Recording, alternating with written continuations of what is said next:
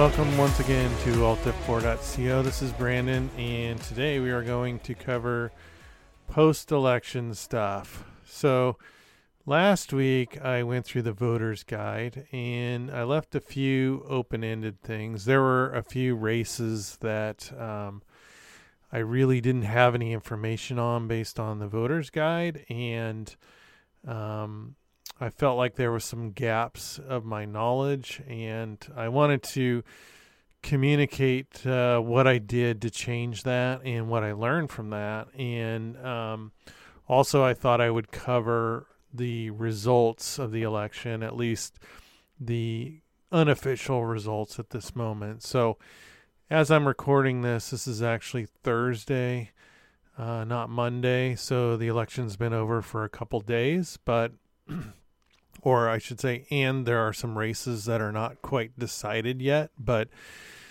I'm going to go ahead and make the call on some of them just based on what I think and what I know. And so I thought I would close the loop with all the election stuff. Good news is I don't think this will be as long as last week.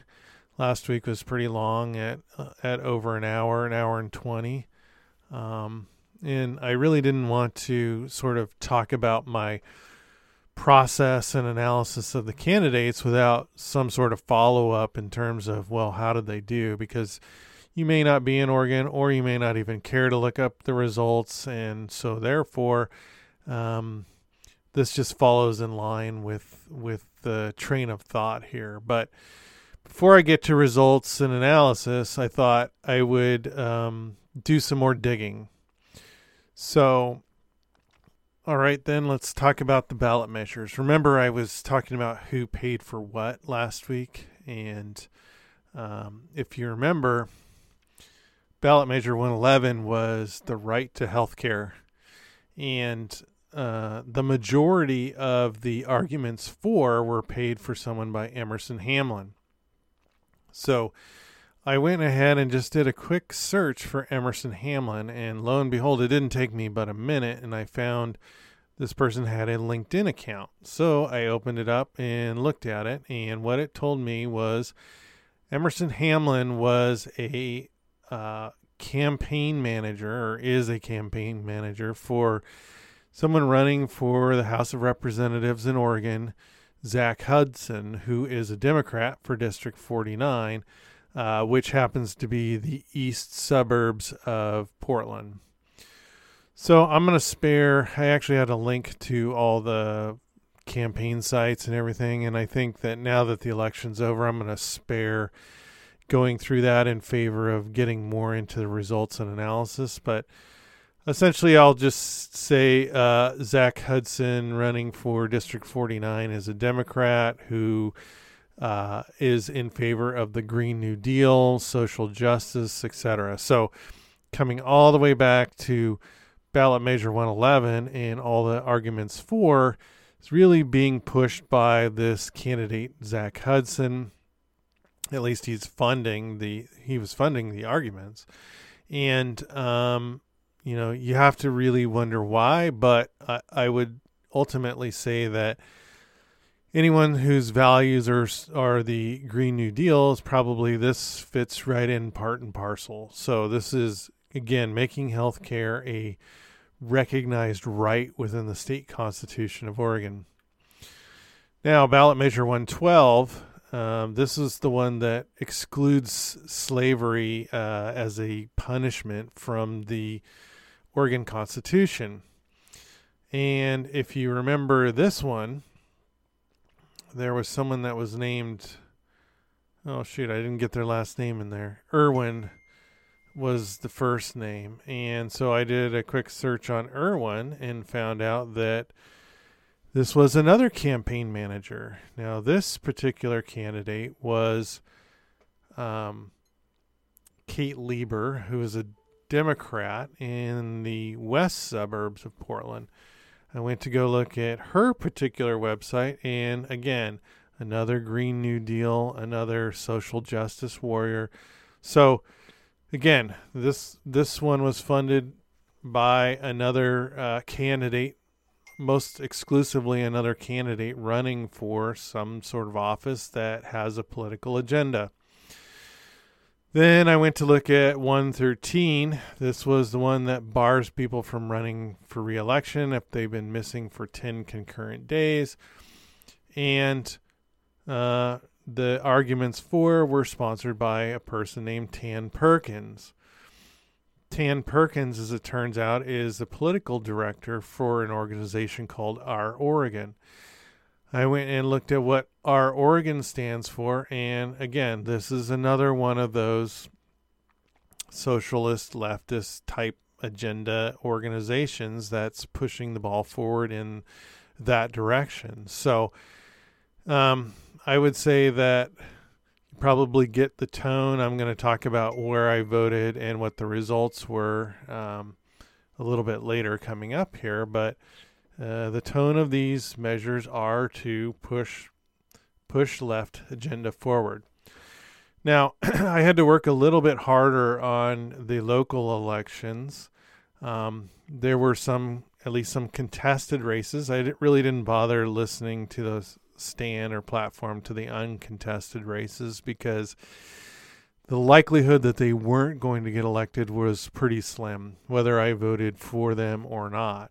So I did my due diligence, and I had to work, as I said, I had to work a little bit harder for these candidates. I found a local radio station that did interviews for all the candidates in this race. And so each interview was 15 to 20 minutes, and I listened to all of them. Basically what it boiled down to, I'll keep it short, was you had an incumbent running for the position, and then you had someone representing climate change and social justice. I'll talk a little bit more about the analysis of that later. There was, okay, so I'm getting confused here. Yeah, that basically describes the two contested races. So you can probably guess where my mind is at, but I did listen to, I won't say I listened to all of the interviews, but I listened to enough of all of the interviews to sort of form my opinion about who I would want in that position based on what their agenda was, what their experience was, and what the overall goal of the organization in general is. All right. So now let's get to results here. I'm going to talk about who the leading candidate is and who or the declared winner. And then I'm going to talk about who I voted for. Well, I'm not going to say exactly. I'm going to say whether I voted with the winner or not is what I'm going to say. Okay, so we have governor right now, and they're saying that the governor's race is too close to call. Looking at the results this morning, there's about 40,000 votes between the leader and the second place person. And winning the race, and I think this is going to be true after all the votes are counted, is Kotek, the Democrat. And I'll just say I did not vote for Kotek. For U.S. Senator, we had the incumbent, Ron Wyden, running against several candidates, and Ron Wyden won handily. I did not vote for Ron Wyden. U.S. Representative District 6, we have Salinas, who is leading by about 2%. So I expect that race really to be over at this point. It's closer than some of the other races, but there's less votes to be counted here because this is a U.S. district. So Salinas, Democrat, I did not vote for her. State Senator, we have Deb Patterson, the Democrat, who I did not vote for. State Representative, we have Paul Evans, the Democrat, who I did not vote for. Now, interestingly enough, there was one contested race that was listed as nonpartisan, and the winner, I can't remember her name right now, but the winner was the person I did not vote for. Moving on to ballot measures, we have ballot measure 111, which again was the healthcare is a right. This one's really close. It is currently passing right now, and I expect it to pass. I did not vote for this measure. We have ballot measure 112, which is the slavery ballot measure. This one passed by a landslide. I voted no on this measure.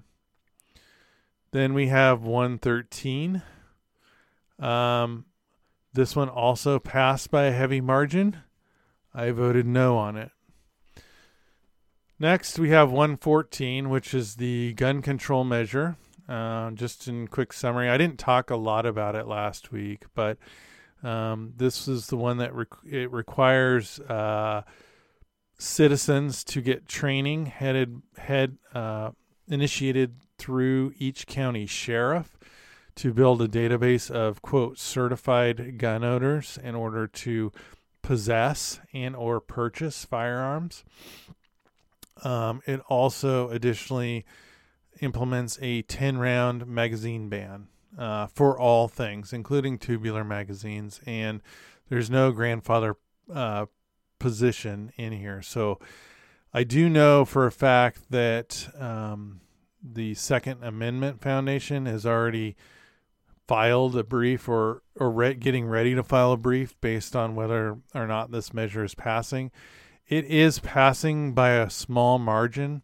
I do expect it to pass. The polls were saying that it was going to pass. It could be a miracle that it doesn't, but I'm pretty sure it's going to pass, and I voted no for that. All right, moving on to the local contested races, and I talked a little bit about them earlier today. The Soil and Water Director, I voted for the incumbent after listening to the interviews, and the opponent won the race. The opponent being the climate change person. There was another contested race, which was the at-large position that was contested, and the incumbent won that or lost that race as well.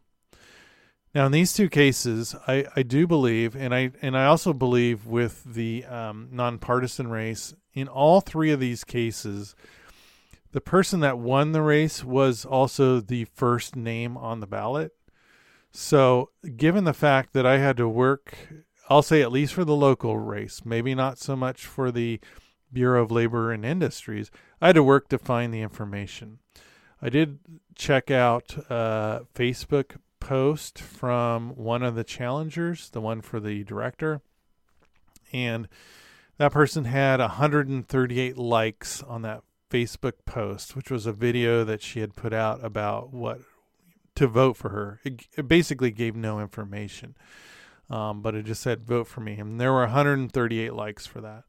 When I was looking at the total ballot count for that particular race, there was over 2,500, and she won by roughly 10% or 600 votes, something like that. So what I'm trying to say is, I believe that people voted for the first person on the ballot rather than doing any sort of research.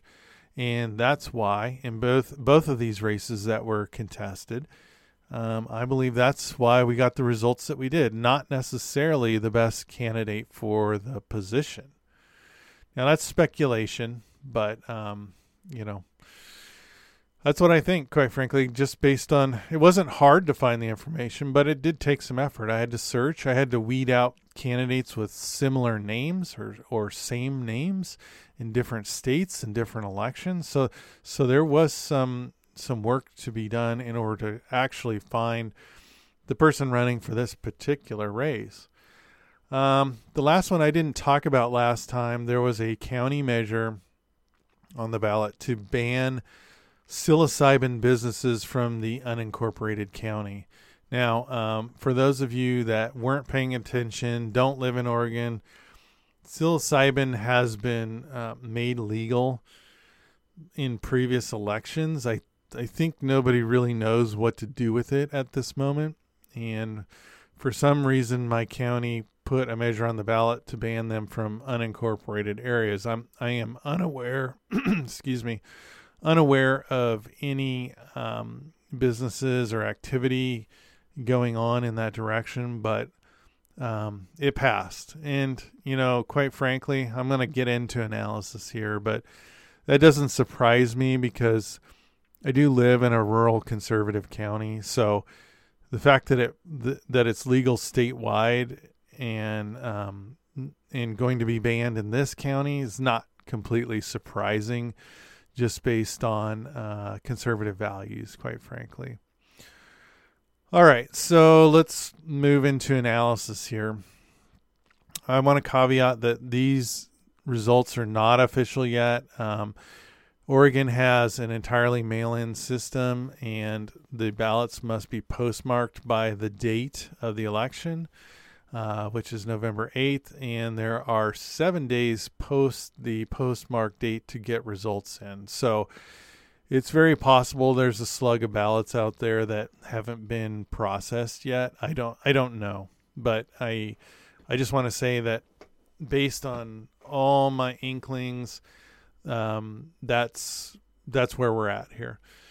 And with that, I will say none of the results are what I wanted, based on how I explained my voting, but I'm not surprised by any of them, truthfully. I'd like to point out that if you looked at my ballot, not a single candidate nor issue went the direction that I voted in. So what does this really say? I guess my first thought is, does this government actually reflect my values? And even more so than that, does this society reflect my values? I mean, if my thoughts were every single candidate was different than what was elected, and every single ballot measure came out different than how I voted, am I crazy to be living here, to think that my vote is making a difference here? I mean, I guess what I also wanted to say is I'll be the first one to sort of throw out a protest vote, if you will. I did not expect a bunch of Republicans to win, quite frankly. So when you look at something like the presidential race, it is pretty much a guarantee that this state is going to go to the Democrat. I mean, so whether I vote for the Republican or not, it doesn't really matter. When you look at the last election, I think it was probably 60 to 65% Democrat to others at this point. And so, if I voted for the Green candidate or the Libertarian or the whatever, it didn't matter because Trump wasn't going to win this state anyway. Whether I wanted Trump or not, I should also say that. I mean, he's pretty crass, to be honest. But all right, so what happened here? Let's look at the governor's race for just a quick analogy. So we had a three-way race, not really, but kind of. The third party in this race, who was independent and formerly a Democrat, really probably took votes from the conservative left side, mostly. I doubt that she got a lot of votes from the right side, but the fact that she was in the race, I think, probably made it closer than it normally would have been. I mean, I honestly think that the Democrats could put up a dead person and would probably win in this state. And so, again, I'll say this, they're saying this race is too close to count, but the margin is widening each day when I look at the results, and I honestly expect that the Democrat will win based on that. But I guess what conclusion I draw from this is there's no saving this state, period. This state has gone in the tank for Democrats, and I don't think that they're ever going to see another non-Democratic candidate here, to be honest. And when I say saving, I mean, I'm not under the illusion that the Republicans going to make any difference. But there was talk about, well, can we end the supermajority in the House and the Senate so that everything isn't just a ram through, right, based on party politics? And I don't think that's going to happen. I haven't looked at the overall state demographics yet at this point, but I think, what I'm going to say is people are feigning outrage over things like rampant homelessness and inflation, not parentheses, not that inflation is a state issue, but just as an example.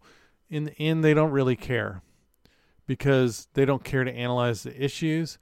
They select the first candidate on the ballot rather than actually doing research. They don't use critical thinking. Like, if this is true, then that cannot be true. And, I mean, it's disappointing. It's very disappointing.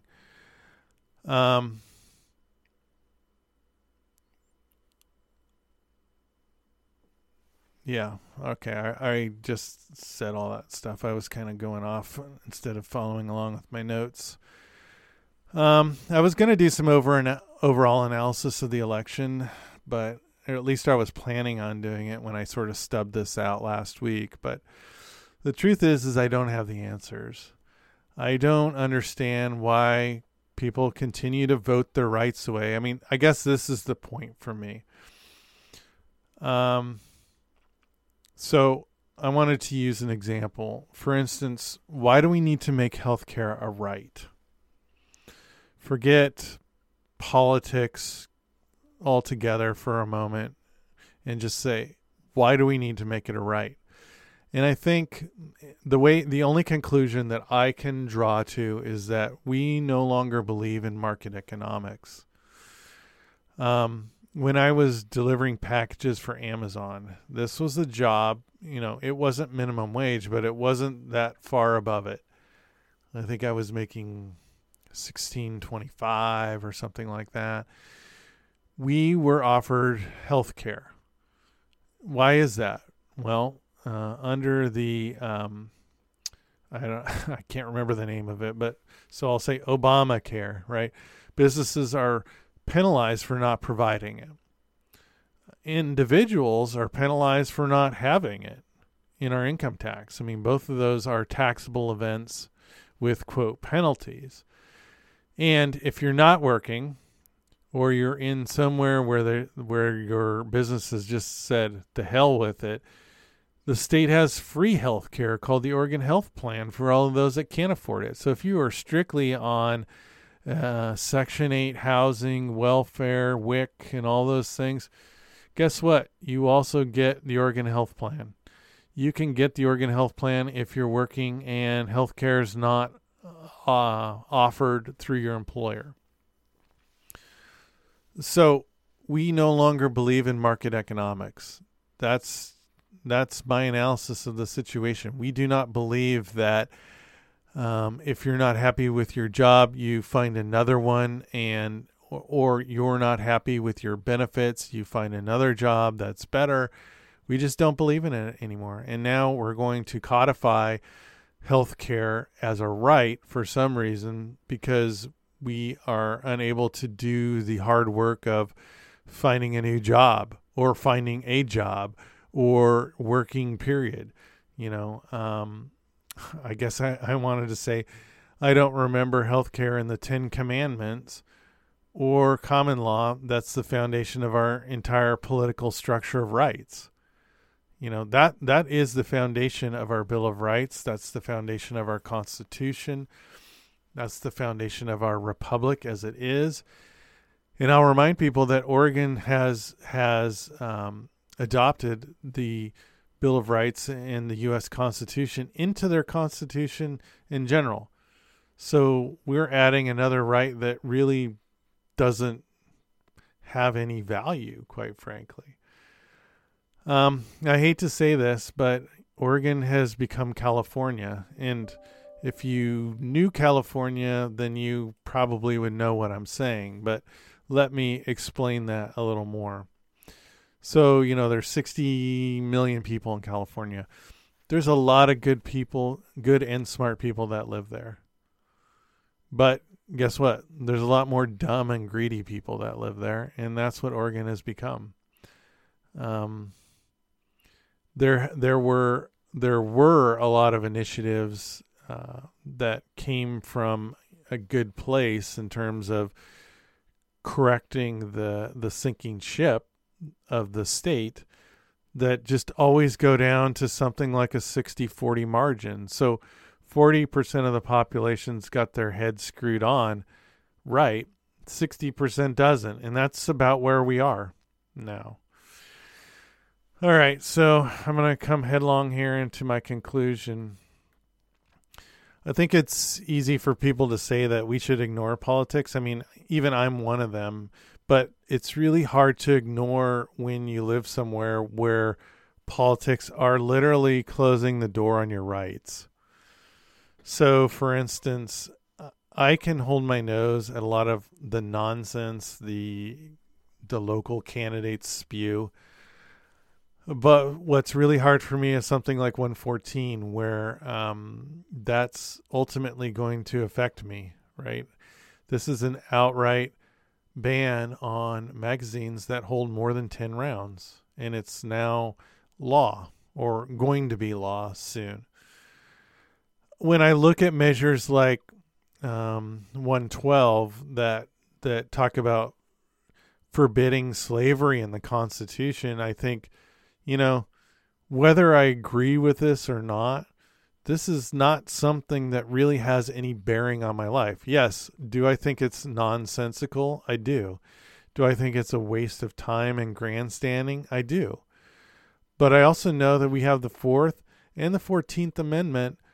Those are the two: illegal search and seizure and the anti-slavery amendment that was adopted to free all the slaves within the Constitution. And the Oregon Constitution recognizes the U.S. Constitution as enumerated, right? So it pulls those things down transcendently. This is really busybodies making themselves feel good about something that has no real impact. But the truth is this is not the hill to die on, right? I mean, it does irritate me, but on the other hand, it doesn't really affect me. So the fact of the matter, it passes, that's fine. But, what is it going to really do? I don't think much. And then, if you're following along in my Atlas Shrugged series, I hate to say this, but it's pretty much time to look for Galt's Gulch here.